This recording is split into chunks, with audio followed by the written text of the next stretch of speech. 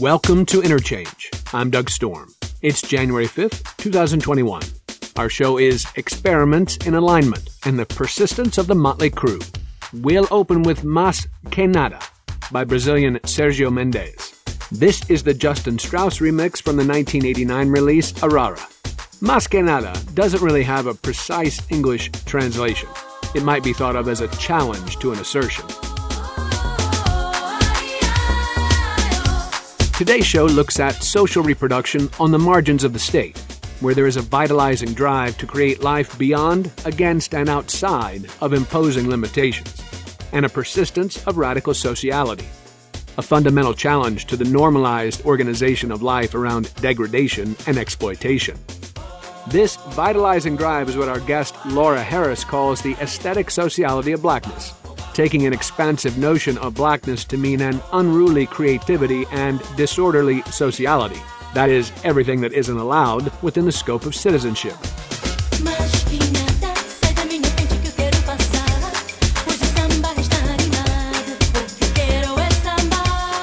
Harris notes that even bare life can represent an experimental outlook oriented toward developing new forms of assemblage with those around us. In her recent book titled Experiments in Exile, C.L.R. James, Helio Oiticica, and the Aesthetic Sociality of Blackness, Harris examines the organizing work of the Trinidadian C.L.R. James and the aesthetic work of the Brazilian artist Helio Oiticica, and finds a way of living that is aesthetic in its orientation and inherently social and collaborative in practice.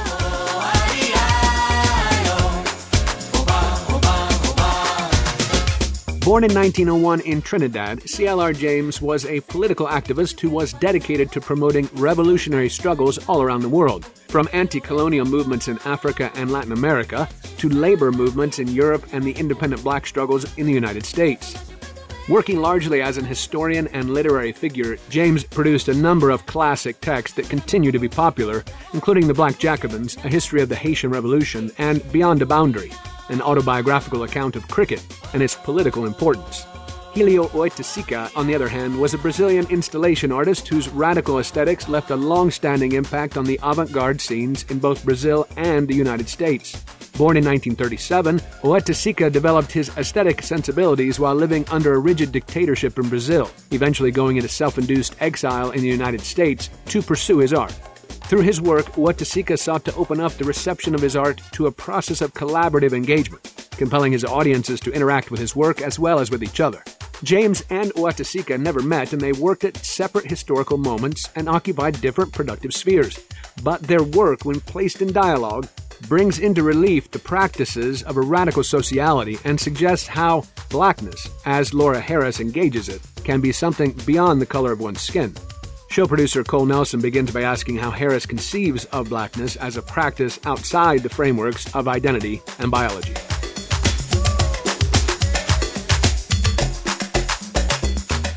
And now, Experiments in Alignment and the Persistence of the Motley Crue with Laura Harris on Interchange on WFHB.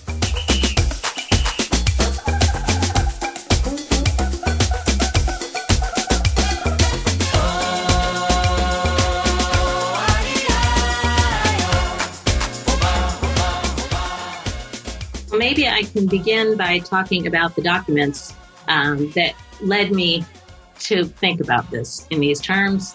As I said, I think I'm in part of my life is as a cinema studies scholar. And many years ago, I was trying to do a cinema studies project, but I was finding that a lot of the theoretical frameworks available for thinking through film were not really helping me in the project I was trying to pursue, which was looking at experimental film in the Americas. So I thought, well, who else is thinking about cinema? There must be other frameworks that people are thinking through. Where would I look? So I just sort of cast a wide net, looking for all kinds of writing about film across the Americas. And in my kind of general reading, I came across James and Oiticica, and both of their thinking stuck with me, in part because of the ways they were trying to theorize cinema and cinema's reception within a broader context of popular art, and think of the sort of generative possibilities of communal reception in part the sort of aspirations they had along those lines, and in part in the way their arguments sort of never really cohered, or whatever it was they were pointing to, they never could show us that place. And the more I looked at their texts, the more strange they were, also in the way they were written. They were both unfinished texts that got sort of cleaned up and edited and published, under their names. As I started reading and poking around, clearly collaboratively produced. They were part of a set of conversations that these two folks were involved in, and meant to be extended by way of further conversation and collaborative writing. So both of them present these texts, which are often offered as finished, as works in progress. It's absolutely not the thing that they meant to be writing, that it was supposed to be. The more I read, the more I became interested in that aspect of the text, and the film part sort of reappears in part, but I'm interested in the way that actually, what they say about film doesn't become as interesting as the methods through which they tried to say that, and the process that they imagine being carried forward through that writing. So that really led me to think about them, to try to figure out, where did this idea of writing come from? What is this documenting exactly? What kind of project is this part of? So I became interested in their work in the U.S. as exile intellectuals, self-imposed exile intellectuals. Where did their thinking in some ways begin? Where did their ideas about aesthetics begin? And it struck me in my reading so much that both of them began as sort of articulators of a national aesthetic in a moment in which both Trinidad and Brazil were trying to articulate the specificity of a Caribbean or Trinidadian aesthetic and the specificity of a Brazilian aesthetic, but that they strayed and wandered in the midst of that work to the barrack yards of Spain and the favelas of Rio de Janeiro, and lingered there. And in my book, I'm really arguing that it wasn't just sort of lurking that they did, but through their engagements with people that they met there, a real studying of the aesthetics practices there, perhaps, but also social practices that were bound up with them. So they're interested in formal, spectacular performances of cricket for James, of samba for Oiticica, but also in their studies, they are drawn increasingly to the quotidian practices, the quotidian performances, you might say, in these spaces, and in the aesthetics, the social dimensions, as well as the kind of radical politics or radical insurgency that they find inherent in these modes of social organization that are oriented both towards a kind of mutual aid and, you might say, in self-defense.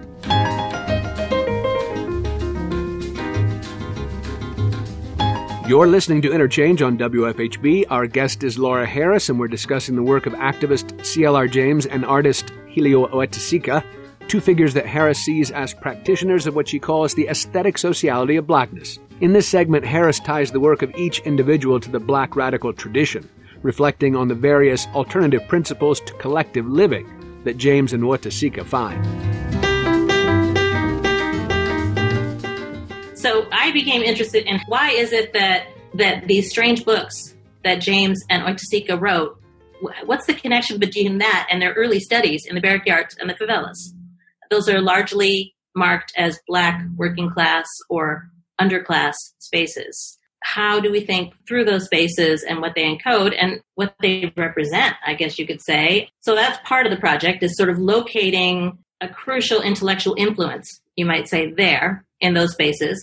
And then that, for me, dovetailed with a lot of my reading in the Black radical tradition. Cedric Robinson's Black Marxism and the Terms of Order, Denise Ferreira da Silva's Toward a Global Idea of Race, Hortense Spiller's, all of her writing, and Fred Moten as well, much of his writing, in which all of them are trying to think through what alternative principles are there, might we locate in the Black radical tradition, you might say, and how do we theorize that, right? So my question in part perhaps was, how might we think of the kinds of practices, the modes of insurgency that James and Oiticica are finding in the barrack yards and the favelas? How might we think those in relation to the radical traditions of Blackness that those theorists are mapping.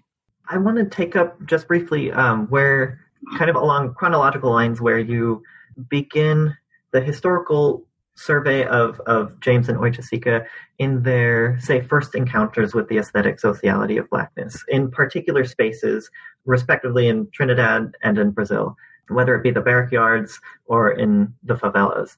To begin with, I'm curious what it is that James and Oiticica are coming into relation to. What is it about their relation to these spaces that they are taken by and that they are both claiming within their aesthetic works, but are also being claimed by? What is it they are drawn to? They are drawn to collaborative modes of self-organization through which people invent alternative ways to live and to sustain one another. And I'm talking about it in very abstract terms, but in what they are specifically interested in is in part, again, cricket as performed by Black players, samba as performed by primarily Black dancers, and the ways in which those practices are improvised together. Part of what I'm interested in the Black radical tradition is their understanding of Blackness in relation to the idea of the modern subject, to the self-determining, self-possessed modern subject as a kind of ideal. I mean, Zenise Ferreira da Silva writes about those two emerging together, right? The modern subject and the racialized, you could say, subject or other, who is everything that subject is not affectable, not self-possessed, not self-determining. And for thinkers like Robinson, in terms of order, he thinks of that difference, one might say, as a kind of mutual incompleteness. Zenise Ferreira da Silva might talk about it as affectability. Spillers might think of it as a kind of a vestibularity that materializes in flesh that doesn't arrive at the distinction of an individuated body. These are the ways in which Blackness is cast by the European tradition, right, by European thinking, as everything that the subject, who is also the citizen, who is also the author, or the person capable of citizenship and authorship, is not. The question that these authors are, in a sense, interested in, that I am also interested in myself, is what might be there that is important and useful to think. What then might we find in Blackness is part of the question they're interested in. What alternative principles, what alternative ideas about social life might we find there against the idea of the self-determining individuated subjects who exist in relations to one another, particularly those relations that are recognized and sanctioned by the state, whether that's citizenship or the nuclear family. What doesn't show up within that sort of sanctioned set of social relations? What has been regulated out of those or excluded from those or, in fact, criminalized within those formations? That is part of what they're interested in. And that's partly, in some ways, I guess, the starting point for my thinking about not simply Black people, but Blackness as an alternative formation that bears with it an alternative set of principles or ideals. Right? What happens when you don't think of yourself as living and surviving and creating and making things separately, but alongside other people from whom you can't be disentangled and from whom you don't necessarily want to be disentangled? It's time for a break. This is Desafinado by Stan Getz and Charlie Bird, off of the 1962 release Jazz Samba. This crucial and groundbreaking work was the first full-fledged bossa nova album ever recorded by American jazz musicians. More of Cole Nelson's interview with Laura Harris on her book Experiments in Exile when Interchange returns.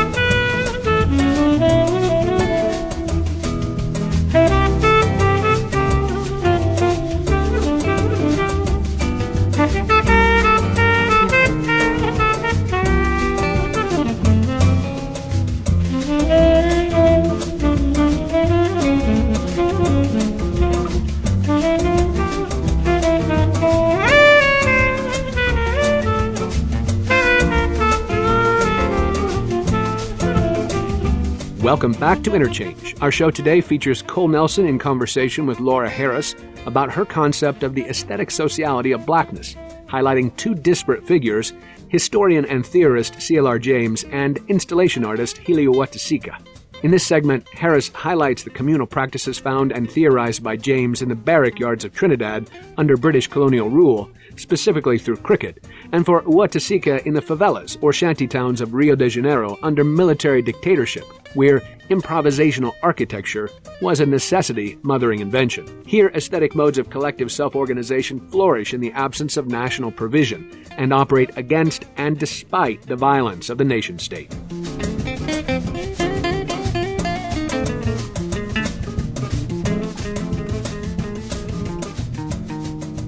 And so it's in these spaces of the barrack yards and the favelas where this sort of rejection from or ejection from the frameworks of the citizen or the modern subject or the nation state kind of finds some sort of accrual or accumulation of exactly these practices of collaborative living, of sort of experimental sociality upon these alternative principles to the capital S subject or to the frameworks of citizenship as established by a nation state. Well, these are spaces that are really, you might say, on the edge of the polis, right? I mean, it's tricky to call them marginal because they're not actually outside. And you can also argue that they're absolutely fundamental to the way that polis is formulated, right? They're not exactly excluded or separate from, but they are on the edge and they are marked as not part of the general political community, you might say, or the body of the citizenry. They are on the edge of that. They are already outside of that idea of political community, and they have all these improvised family formations, for example, all these improvised households. They're not organized into the recognizable units of bourgeois social life, in part because they can't, but in part because they just see greater possibility and pursue greater possibility, again, in the interest of finding ways to live sort of against the pressure of that their exclusion, for the most part, from the social body, from social life proper, we might say, entails, even if they're criminalized in part for the very ways that they live. Even the architectural formations are improvised, right? And, repurposed structures, or they are invented structures with whatever materials one might find. So they are irregular in every sense, and that part not legible and in many ways criminalized from the point of view of the polis proper, social relations of the citizens proper, but they are also a space of immense sort of creativity and experimentation.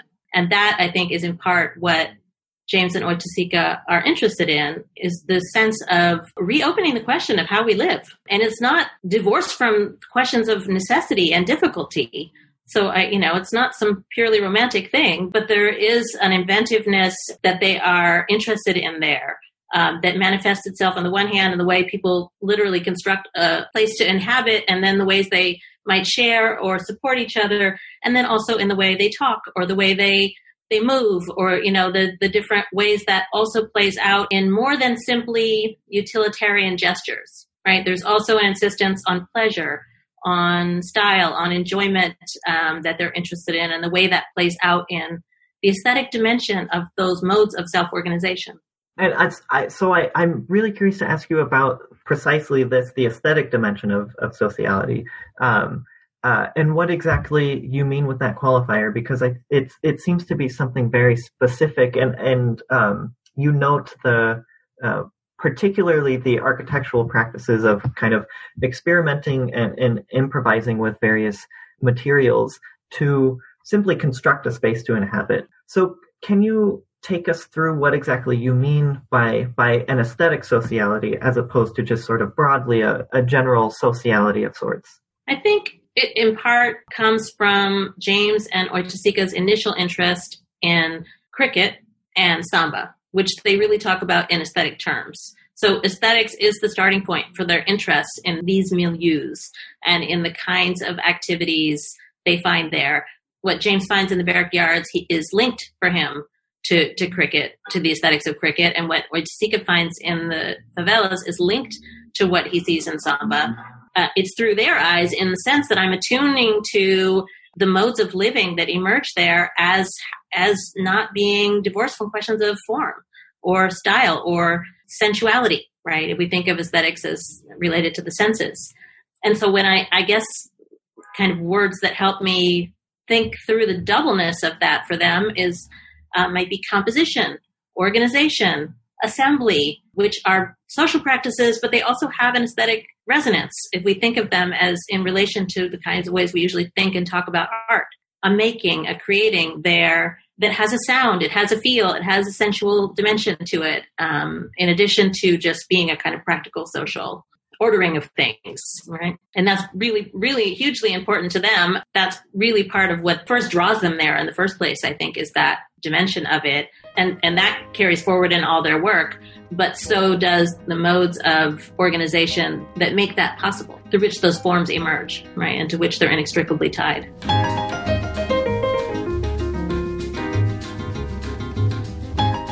You're listening to Interchange on WFHB. Our guest is Laura Harris, and we've been discussing the work of activist C.L.R. James and artist Helio Huetecica.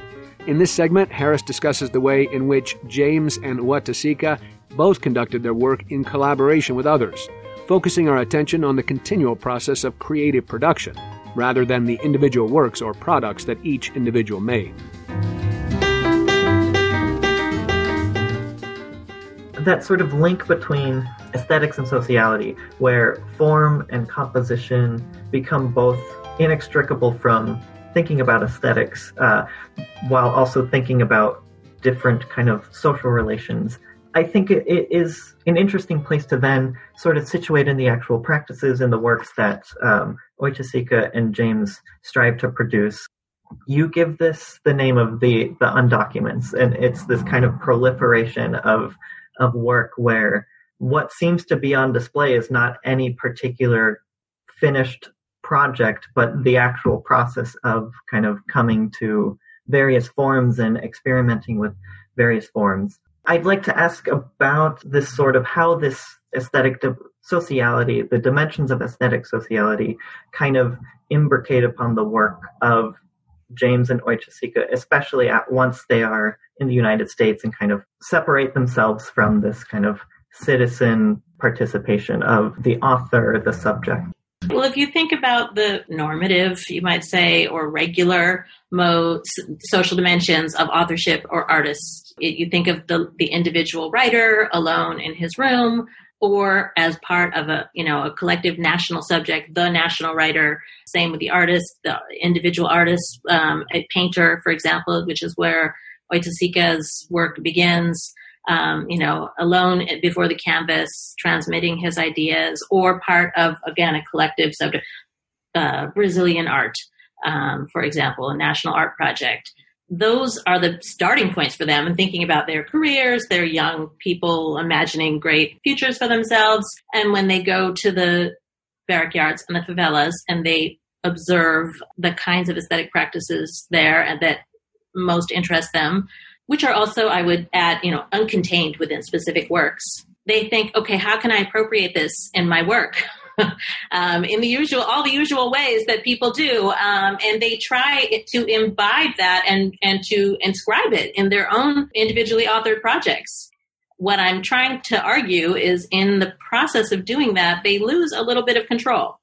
That the narration of Minty Alley, which is the novel that James writes, having visited and really taking notes in the barrackyards for a long time, the dialogue in some ways exceeds the frame of the narrator, who is both a figure in the book and is a stand-in for James. There's a way in which what perhaps James may have felt a kind of overtaking of the narrator or the authorial voice by the voice of these people that he's bringing in here. And in Huetecica's case, he produced a series of artworks which were inspired in part by the architecture of the favelas and the costumes of the sambistas that he was studying.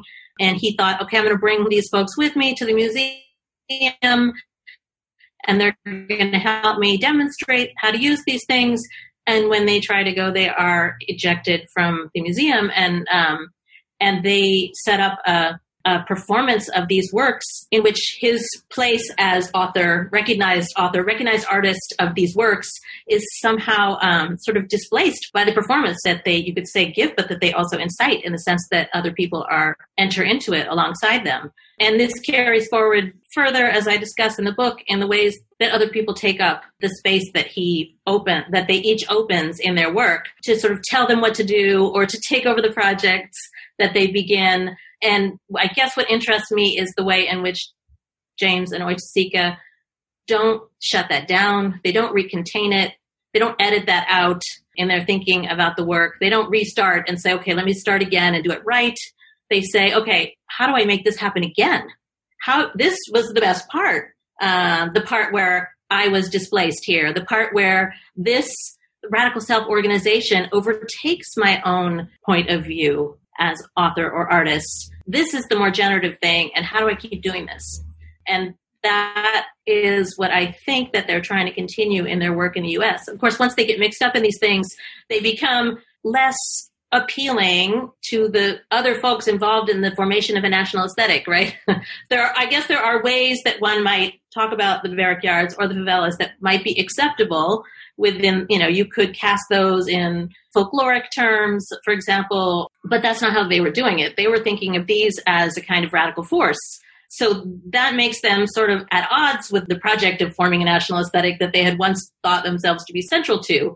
And so they end up thinking, along with the general pressures they faced under a crown colony in Trinidad, under the dictatorship that begins in Brazil, they find themselves at odds with those contexts and feel that they need to leave in order to follow through on the ideas that they arrive at, you could say, or that take over their works and work through them. How do they figure out how to do this more? How do they figure out how to continue this? And so they end up through these kind of circuitous exiles, both go to England first, I think, but end up in the U.S. at different times, and they never met. But they both end up seeking out in the United States, where else might I find activity like this? Where do I look? How do I find it? And they both, because they are living in the U.S., arrive on official visas for official business, and then overstay their welcomes and live on undocumented and somewhat underground. They have limited access to the sort of wider world of radical activity in the U.S. And end up working together with other people, whomever they find and come across, to try to build these mechanisms or apparatuses or machines, you might even say, for creating opportunities for collective and collaborative work that might unfold in this way. Hey, you ready or? Ready for what? Ready for what? Hey, Wake me. Don't go buy no gold ring from here, no. He didn't turn out to stop It's time for another break. This is the brand new Lucky Diamond Horseshoe Club by David Rudder, off of the release Zero from 2000. Born in Belmont, Port of Spain, Trinidad and Tobago, Rudder began singing with a calypso band at a young age, and in his teens sang backup vocals in a calypso tent run by Lord Kitchener, while earning his living as an accountant with the Trinidad Bus Company. More on Experiments in Exile, on the radical practices of C.L.R. James and Helio Oitesika, when Interchange returns. This is a tale about the other side of town. The kind of place where decent people look left stare, then spit on the ground. The kind of joint where the very point is that any number could play. That's the place they say when the preacher tell Jesus, don't let me catch you in there. Now this girl they call Sheila from South, but on she mini and she read up she mouth. Smoking a cigarette, she standing up bad. She have a bottom that can humble the heart in this new Lucky Diamond Horseshoe Club. New Lucky Diamond Horseshoe Club. Alright. New Lucky Diamond. New Lucky Diamond. Brand new Lucky Diamond Horseshoe Club. There is an old man sitting there, they call him Mr. Nation, drinking Catapool rum and swinging the copier broom. With a hymn book on the left knee, collection plate on the floor. One set of Bible talk outside the wappy room. Welcome back to Interchange. Episode producer Cole Nelson discusses the radical practices of activist CLR James and artist Helio Huetesica with author Laura Harris. In this segment, Harris expounds on how the condition of exile, which both James and Huetesica experienced while in the United States, is not only an individual condition, but is related to a broader condition of life in the Americas in the wake of vicious colonialism, displacement, and dispossession. Along these lines, Harris moves on to explore the differences and commonalities between what it means to be rooted in a place, position, or idea versus being exiled and estranged from familiar terrain. A old criminal they call walking dead was stepping through the door.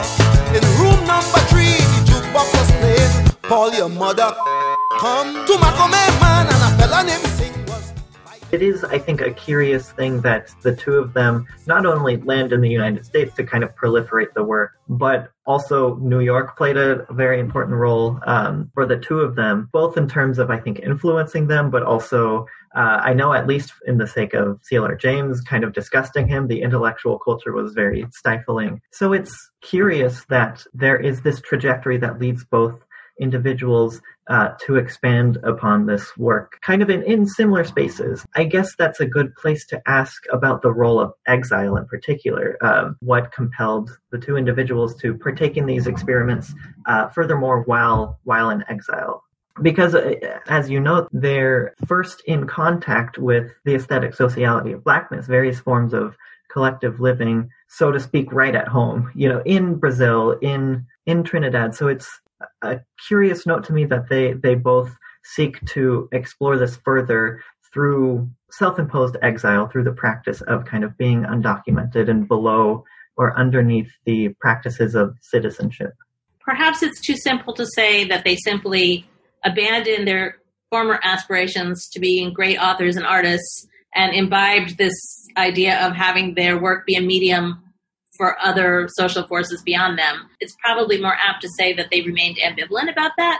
They left in part to pursue professional ambitions, and also in the sense that they found that the ways they were pursuing them were not necessarily welcome when the places they were at, not in equal or necessarily even parallel ways. It's totally different context. In the Crown Colony that James was in, he was situated differently than Huetesica was in the context of a dictatorship, so I don't mean to collapse them at all. But they are at odds with the sort of general national projects, I would say. Huetesica is in danger of basically being arrested, as other friends of his has. And James, when he goes back after independence, is put under house arrest. So they remain at odds somehow in those spaces with the project of national culture, building a national culture as in the ways that it's sanctioned, at least by the state. So partly they leave to pursue both their professional ambitions, but then also to pursue these experiments. When they get to the United States, they are embedded first in professional contexts. And, James is in the Revolutionary Political Party world and Huetesica is in the art world. So they are sort of properly situated when they first arrived. It's only after that they drift off.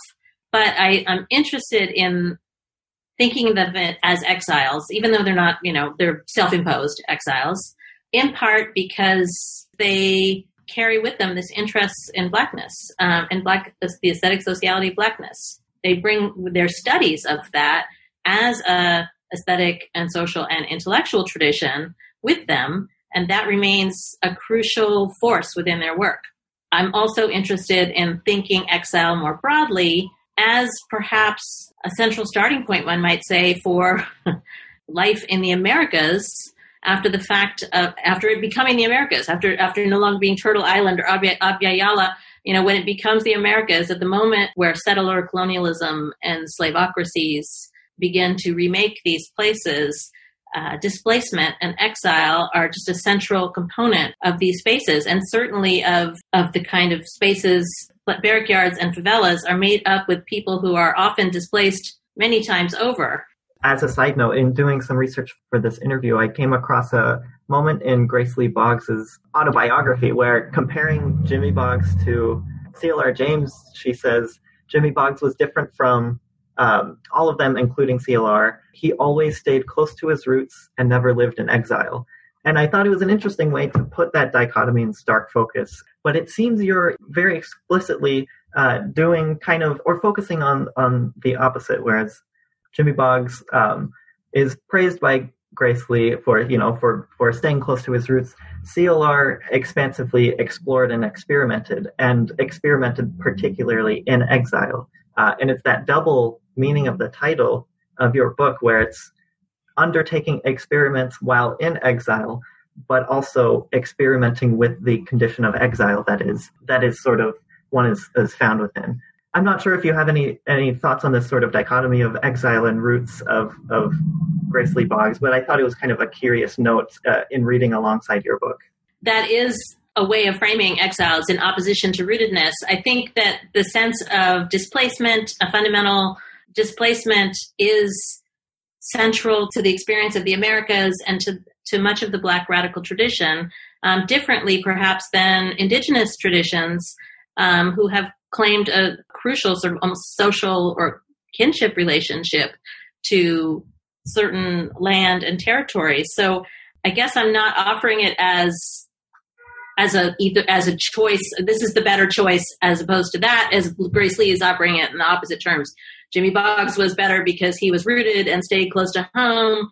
Everybody else was in exile, a floater. I'm less, I think, trying to advocate than I am marking what can be learned from this experience of displacement and from riding it in some ways, or from, living in it. I think that, James and Oiticica's experiences as undocumented people is sort of also important to their thinking about citizenship and how to live and what participation in social life or one's or what self-organization might be when not reduced to the terms that citizenship so narrowly circumscribes for us.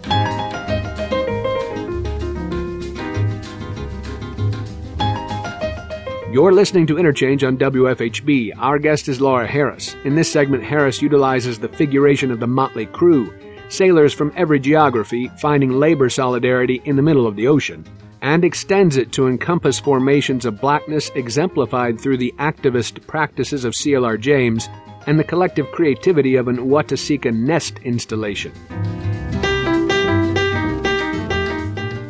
I wanted to ask you about the Motley Crew, the sort of social formation of the Motley Crew and kind of the lineage that you're pulling that from and what you're doing to expand it to incorporate figures like CLR James and Oiticica. Peter Linebaugh and Marcus Rediker wrote a book called The Many-Headed Hydra, in which they argue that in the 17th, 18th, and early 19th century, across the Atlantic, there was radical or insurgent activity everywhere, all around you, involving people who crossed in formations that cross racial, generational, and gender lines. So they are interested in this moment in the early Americas, you might say, but they see it as an Atlantic formation, writing from the perspective of Britain as well. A moment in which there aren't these divisions between different forms of radical activity, where there's revolt and rebellion and refusal and radical modes of self-organization happening all around and converging in these kind of unexpected and crazy ways. For them, one of the key figures that they articulate that I find useful to me is this idea of the Motley Crew, which is a particular formation they mark, emerges first under the lash, you might say, on ships, for example, or on plantations where people are often displaced people are thrown together and forced to find ways to work together. They have to find ways to work as a team or a gang or a crew, and they're often thrown together deliberately as people with different languages or different backgrounds in order to make it difficult to form lines of solidarity. They have the task in some ways of figuring out how to organize themselves to go fetch wood, firewood, or to go pick something on a plantation. And they say that some of these groups reorganize and repurpose themselves and shift their orientation towards, and the examples they point to often are pirates, what might be one example, or a rebel formation in a plantation, for example. What groups that reorganize and repurpose themselves to different ends, often in revolt. What interested me about that was the ways in which that model of insurgency, of a kind of motley mixed insurgency, first of all, gave me a long history in which to think James and Oiticica's interests, right, their interest in revolt and their involvement in these kind of motley, cross-racial, cross-gender, cross-sexual, cross-generational formations, and also their interest in the barrack yards. So part of Linebaugh and Rediker's argument is that in the middle of the 19th century, you get a kind of rigid imposition of new modes of racialization that really divide the members of the crew. You get white national subjects who are invited into the fold of the citizenry on the one hand, and then black foreigners and criminals, right, who don't belong. And their argument is that, alas, the motley crew is essentially disabled by that. It's essentially foreclosed as a possibility by those rigid modes of racialization in which people no longer see common cause amongst themselves. And that those become the modes of organization, of political organization from here on out. You get white working class political mobilization, and you get black diasporic or Pan-African political mobilization on the other. And this opportunity or this glorious moment for them is now lost.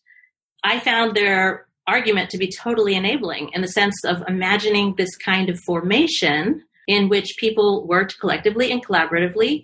I mean, they may not have come together on purpose. They may be thrown together because of the situation that they find themselves in, but the ways in which they find to work together towards other ends, against the grain of the kind of modes of power that have displaced them, that have put them under the lash in the first place, that have assigned them these tasks.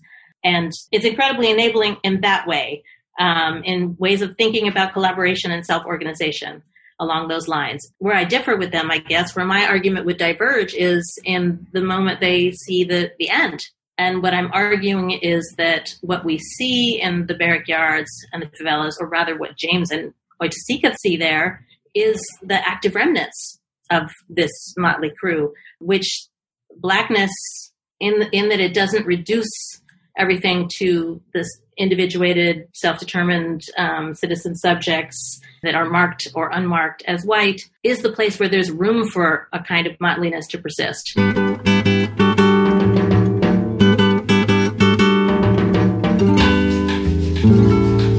It's time for our final break. This is Influencat do Jazz, off of the 1965 release, The Incomparable Bolasetti. Born in Rio de Janeiro, guitarist Bolasetti's name means seven ball. In snooker, the seven ball is the only black ball on the table. Stay with us for more on the persistence of the motley crew in the barrack yards and favelas, and union halls and artist lofts, when Interchange returns.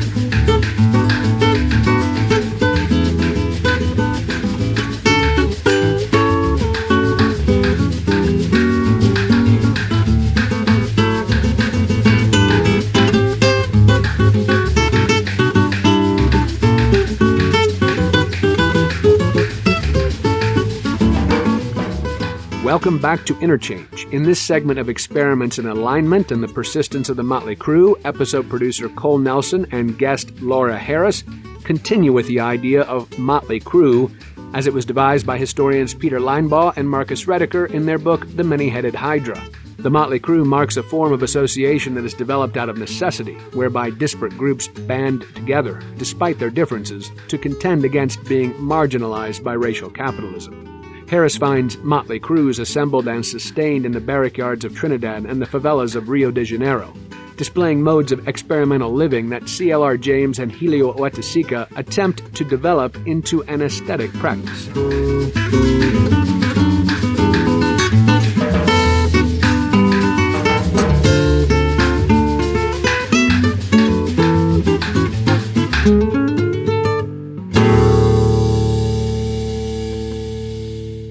those formations that James and Oiticica are attracted to, those collaborative modes of making things and doing things together that they are tuned to, are perhaps carryovers of that kind of radical self-organization that Linebaugh and Rediger mark. And that also is a way of accounting for how James and Oiticica might belong together, right? Because I'm interested in these two texts. The starting point from my study is being interested in these two texts by people who have literally nothing to do with each other. And I've spent, I don't know how many times answering the question, did they ever meet? No, they never met. One is, as I say in the very beginning, finally, of my book, James is Afro-Trinidadian, straight guy who lives in the U.S. mostly in the 40s and early 50s. Oiticica is a gay white man from Brazil who comes to the U.S. mostly in the 70s. Those are the stays that I'm interested in. They don't have anything to do with each other, one might say. They don't ever cross paths in any conventional historical study.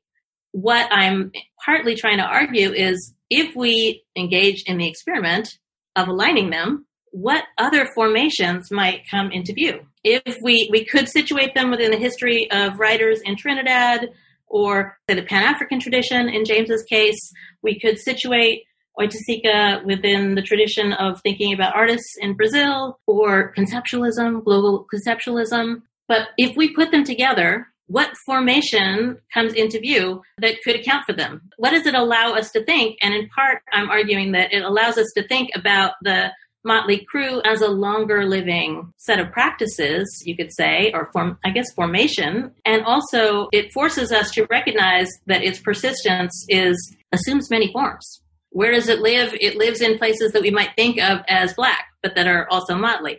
Where does it persist? It persists in practices that we might think of as aesthetic, but that are also maintain these radical ideas about self-organization. With the case, at least of James, he quite explicitly situates himself in relation to these sort of historical formations of the Motley Crew with his book Mariners, Renegades, and Castaways. He explicitly is interested in how the Motley Crew kind of forms and expresses these alternative social self-organizing practices as one of his influences. Well, I have a question that sort of implicates you potentially. I want to ask you about you as the author of a monograph and sort of how you situate yourself in relation to the ideas that you're kind of identifying in James and Oiticica. I have my own sort of thoughts and suggestions of how you're kind of dissolving this notion of the author, at least in how it relates to academic writing. And it's one of the practices that you make use of is extensive quotations from the two figures and kind of their associated collaborators. And so in some ways, the two of them help you wrote this book in more ways than one. But I'm curious what your thoughts are, in relation to this practice of authorship. Well, part of what James and Oiticica do in their own writing is compile and align things, right? To seek correspondences in James's case and associations, I guess you might say, for Oiticica. There's a lot of sort of encyclopedic gestures. Well, let's put everything I've read or everything I'm thinking about together in one text. That's part of it. The other part is, as I've alluded to, is them saying, now you take it and transform it, reader. You insert your own comments, rewrite this text, take it from me. But in some ways, that's part of what I'm doing. I mean, maybe to a fault sometimes where I feel like I overquote, but in part, I really wanted to align and show the relationship between those two in order to make this argument. Sometimes people would say, well, you haven't stressed the differences. I was like, well, that's because I'm usually fighting the battle of just insisting to bear with me while I try to tell you the parallels or the resonances between them. So there is a fair amount of just aligning things, I think, taking a piece here and a piece there. So I'm highlighting things that connect and not highlighting as many things that other authors might take in a different direction. So that's part of the project. I throw in at the end that I invite anyone to take and do with it what they will in the spirit of James and Oiticica. in some ways, I was trying to outline, you might say, or to mark the traces of a tradition that I might consider myself part of. What would I claim as my own intellectual predecessors? Where would I belong if that's one of the questions for James and Oiticica, is this question of belonging. Where would I belong? This was me trying to map something that I did feel like would be a tradition that I would claim as the basis for my own intellectual work.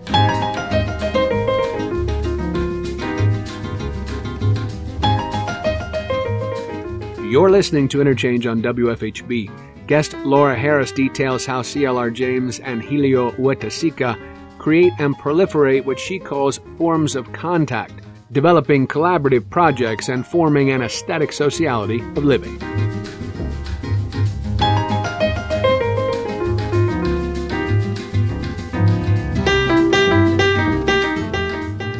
In situating these two figures alongside each other, you are able to have a view that produces these really kind of bizarre, uncanny similarities and resemblances between the two. They both kind of come to particular ideas and practices that are quite shockingly similar. These kind of forms of contact that develop social relations that express the aesthetic sociality of Blackness.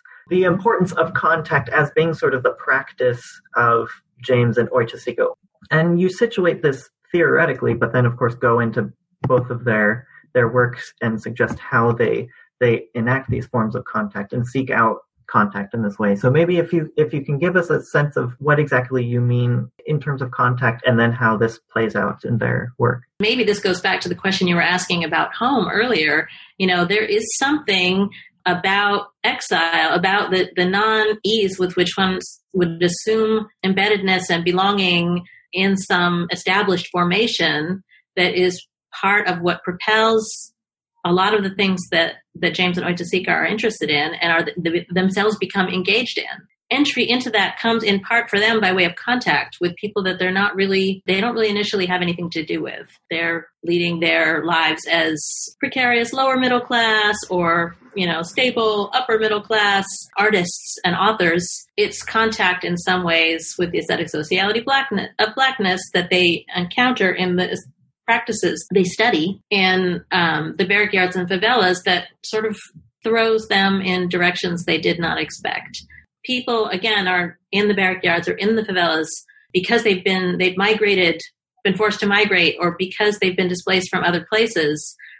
So it often brings together, even though spaces are marked as Black, those spaces are quite mixed and bringing together all kinds of different folks. So aspect of contact becomes important for them in thinking about political possibility, right? And that's also part of what Linebaugh and Rediker note is fundamental to the Motley Crew as this repeating formation, is that often people are thrown together deliberately from different languages and traditions and backgrounds in order to block the usual modes of solidarity that might emerge. Contact becomes a crucial thing for them, and it's one of the first things they try to figure out how to do in the United States. On the one hand, James arrives and is welcomed by the Trotskyite parties as a member of the party, and Oiticica receives a Guggenheim grant and is part of exhibitions and is in the art world. But they're looking beyond that because they are thinking that self-enclosed world is not where they see the kinds of things happening that they're interested in. What James and Oiticica are interested in is in linking their practices with other folks.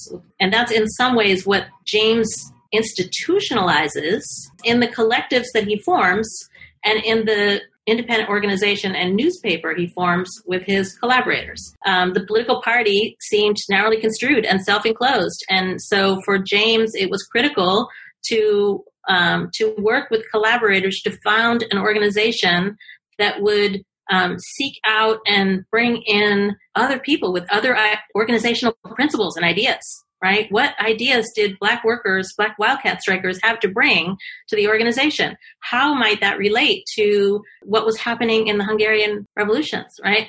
For James, it was an organ and newspaper that literally put alongside each other stories about what was happening in Ghana with stories about a runaway teenager in Detroit. How do we see correspondences, make connections, expand our ideas about organization and self-organization by way of putting them in contact with other ideas that are different. So within the Trotskyite Party, he and Grace Lee Boggs and Raya Dunayevskaya and many others come together and form a dissident faction.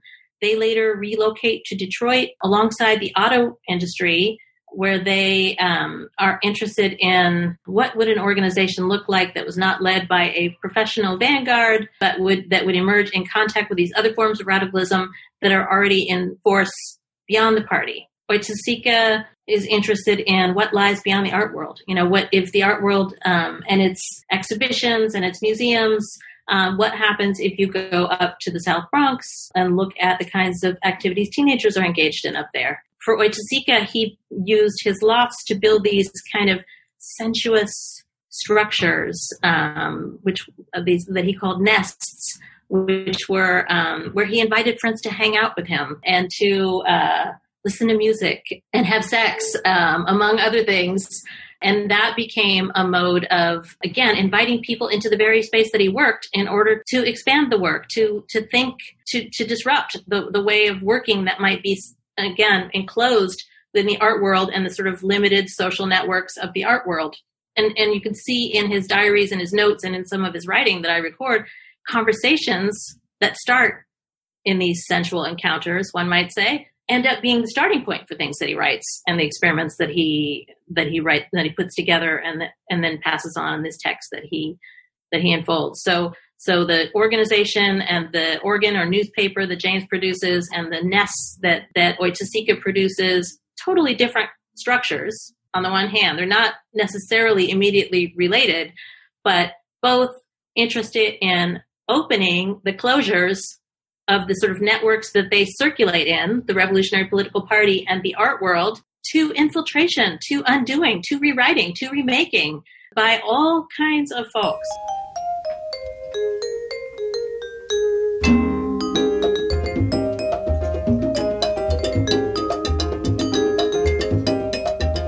That's our show. We'll close with Tu Crees Que, off of the 1958 release Cal Tjader's Latin Concert. Cal Tjader was an American Latin jazz musician who primarily played the vibraphone. He was born in St. Louis, Missouri, to touring Swedish-American vaudevillians. And perhaps you recognized Vince Guaraldi playing during our ID breaks. That was the opening to Ginza Samba, performed with Bolasete on guitar. Thanks to Laura Harris for joining us to discuss her book, Experiments in Exile, C.L.R. James, Helio Wojciechowska, and the Aesthetic Sociality of Blackness, published by Fordham University Press. Cole Nelson produced today's conversation, and I'm your host, Doug Storm. I edited and mixed the program. Cade Young is executive producer. Stay tuned for the Jazz Menagerie, coming up next on your community radio station, WFHB.